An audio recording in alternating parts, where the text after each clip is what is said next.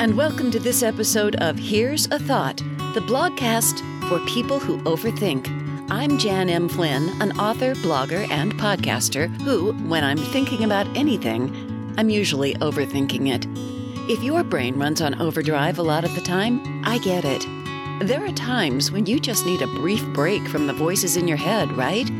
So, once a week, I invite you to relax for a few minutes and listen to the ones in mine.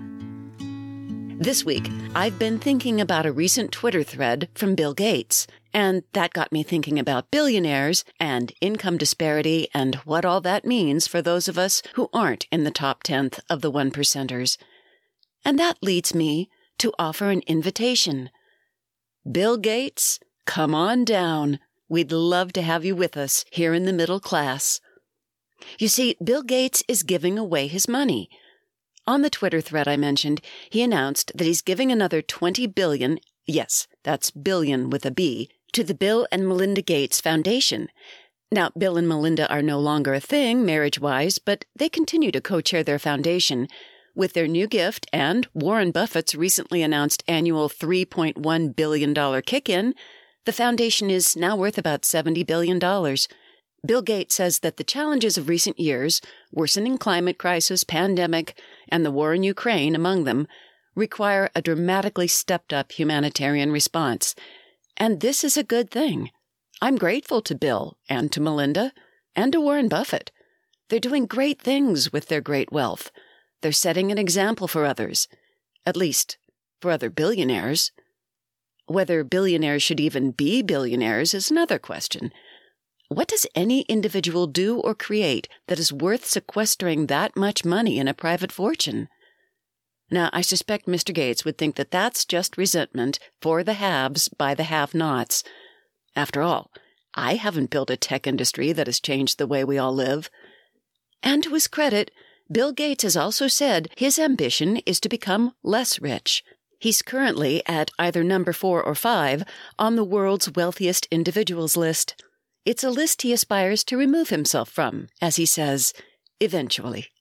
Along with a small number of other uber-rich individuals, including Warren Buffett and George Lucas, Gates's plan is to devote the bulk of his enormous fortune to philanthropy, rather than leaving it all to his kids. In this, he appears to share the same philosophy as Mr. Buffett, who has said, leave the children enough so that they can do anything, but not enough that they can do nothing. But let's be clear. Compared to you and me and everybody we know, no matter how much Bill and Warren give away, they'll still be very, very rich. So will their kids. So, I have a suggestion. With respect, Mr. Gates, may I call you Bill? What if you take your wealth divestment strategy even further? After you've endowed your foundation with enough money to keep it going in perpetuity, and you've left your kids the $10 million or so that you consider enough, of course. How about you join us here in the middle class? We'd love to have you. And you might find that life in the middle of the pack offers real benefits. Think of the simplicity. You won't need multiple estates or horse ranches in Florida or a list of properties scattered all over the country, if not the globe. Here in the middle class, you only need one house, or maybe one house and a family cabin at a nearby lake, but really, that'll be plenty. Sure, it might be a bit of an adjustment downsizing from a place like Xanadu 2.0, the Gates family home on Lake Washington. I mean, 66,000 square feet is a lot of breathing room. But consider the time and effort you'll save, not having to maintain all that, as well as not having to schlep back and forth between it and all your other homes. Trust me, you can learn to live in 2,400 square feet, or even 1,800, or less. It's cozy.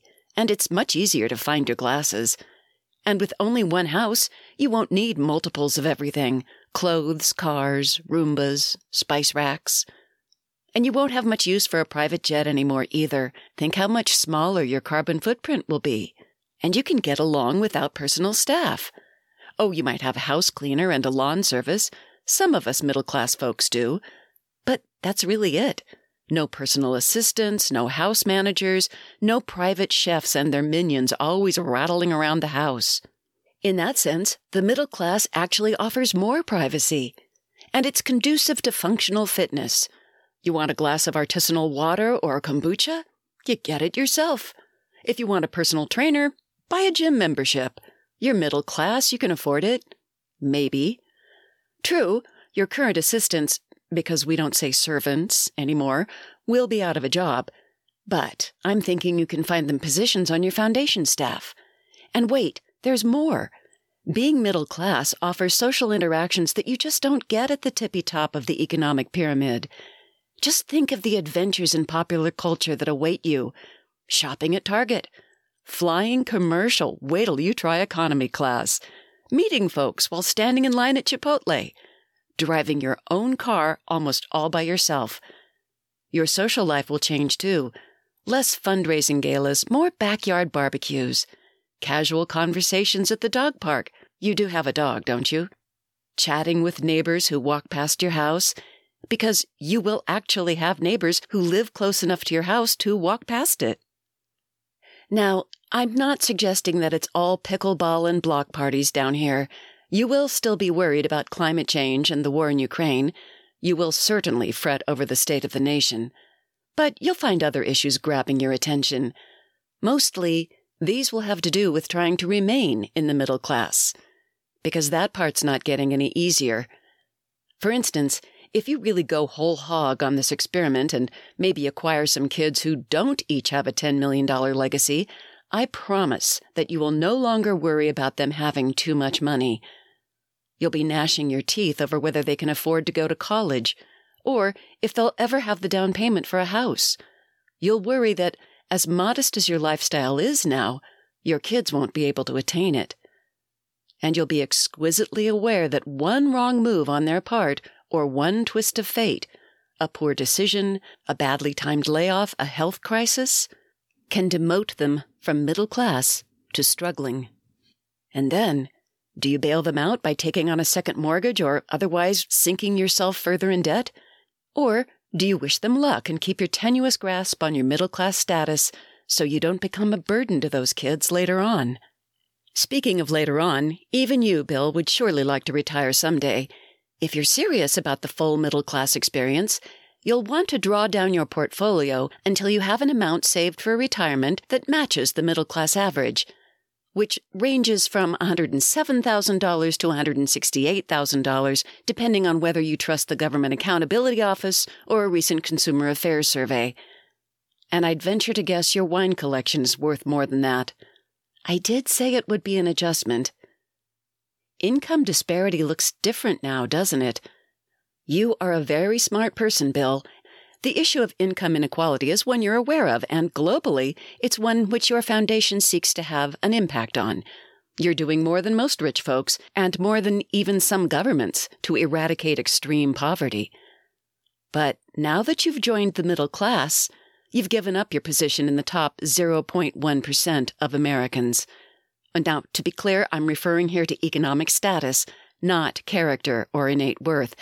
It's kind of gross how we confuse those things, isn't it? Anyway, when Elizabeth Warren and others remind you that the wealth owned by the billionaire class, the top 1/10 of 1%ers, is just about equal to the collective wealth shared by 90% of Americans, it hits you where you live. Honestly, it pisses you off. Because it's not just that the uber-rich have gotten richer, it's that they've done so at the expense of the rest of us. They haven't so much created new wealth for themselves as they've redistributed it upwards. A 2020time.com article by Nick Hanauer and David M. Rolfe explained how the top 1% of Americans have in fact taken $50 trillion, that's trillion with a T, dollars, from the bottom 90%. Now, income inequality hasn't always been so out of whack. The post-World War II decades, roughly from the mid-1940s to the mid-1970s, had much more equitable distribution. And as Hanauer and Rolfe point out, if that had held steady, the aggregate annual income of Americans earning below the 90th percentile would have been $2.5 trillion higher in the year 2018 alone. And that would be enough to pay every single working American in the bottom 90% an additional $1,144 a month. Every month. Every single year. For non-billionaires, that much more in the paycheck isn't just budget dust. It's life-changing. And now that you have to fill up your own gas tank and do your own grocery shopping, you know what I'm talking about, right, Bill? Okay, I admit it. Things aren't so rosy down here. Home prices are up 20%, and everything else costs an average of 8.5% more than it did a year ago. Meanwhile, average hourly wages, adjusted for inflation, are down by 2.7%. People all over the country are indeed pissed off and worried, feeling insecure about their own finances and their kids' futures, if they even think they can afford to have kids. Anger, insecurity, fear, hopelessness, none of that is good for democracy. So I have another suggestion, Bill. Forget what I said about joining the middle class. It's not like you were about to take me up on it anyway. But how about, in addition to all the good work your foundation is doing in developing countries, you do something else too? What if you make it your goal to reform income disparity here at home, to end the current Gilded Age, and return to the more balanced wealth distribution of the post-war era? In 2019, the Economic Policy Institute reported that CEO compensation had grown 940% since 1978. During the same time, worker pay rose 12%. And in 1965, CEOs earned an average of 20 times what their workers did. Nowadays, CEOs make 370 times as much as their workers. This is a problem, Bill. It's a great big, hairy, badly behaved elephant in the room. Income disparity on this scale strangles dreams, and it adds to the diseases of despair that have soared in the U.S. for over 10 years. It creates fear and rage and division. It threatens the stability of our country. Truth be told, Bill, the middle class is in a mess, and it'll take some real innovation and heavy-duty investment to fix it. And it will need people to lead by example. People like you, Bill. You'll still be welcome at my barbecue.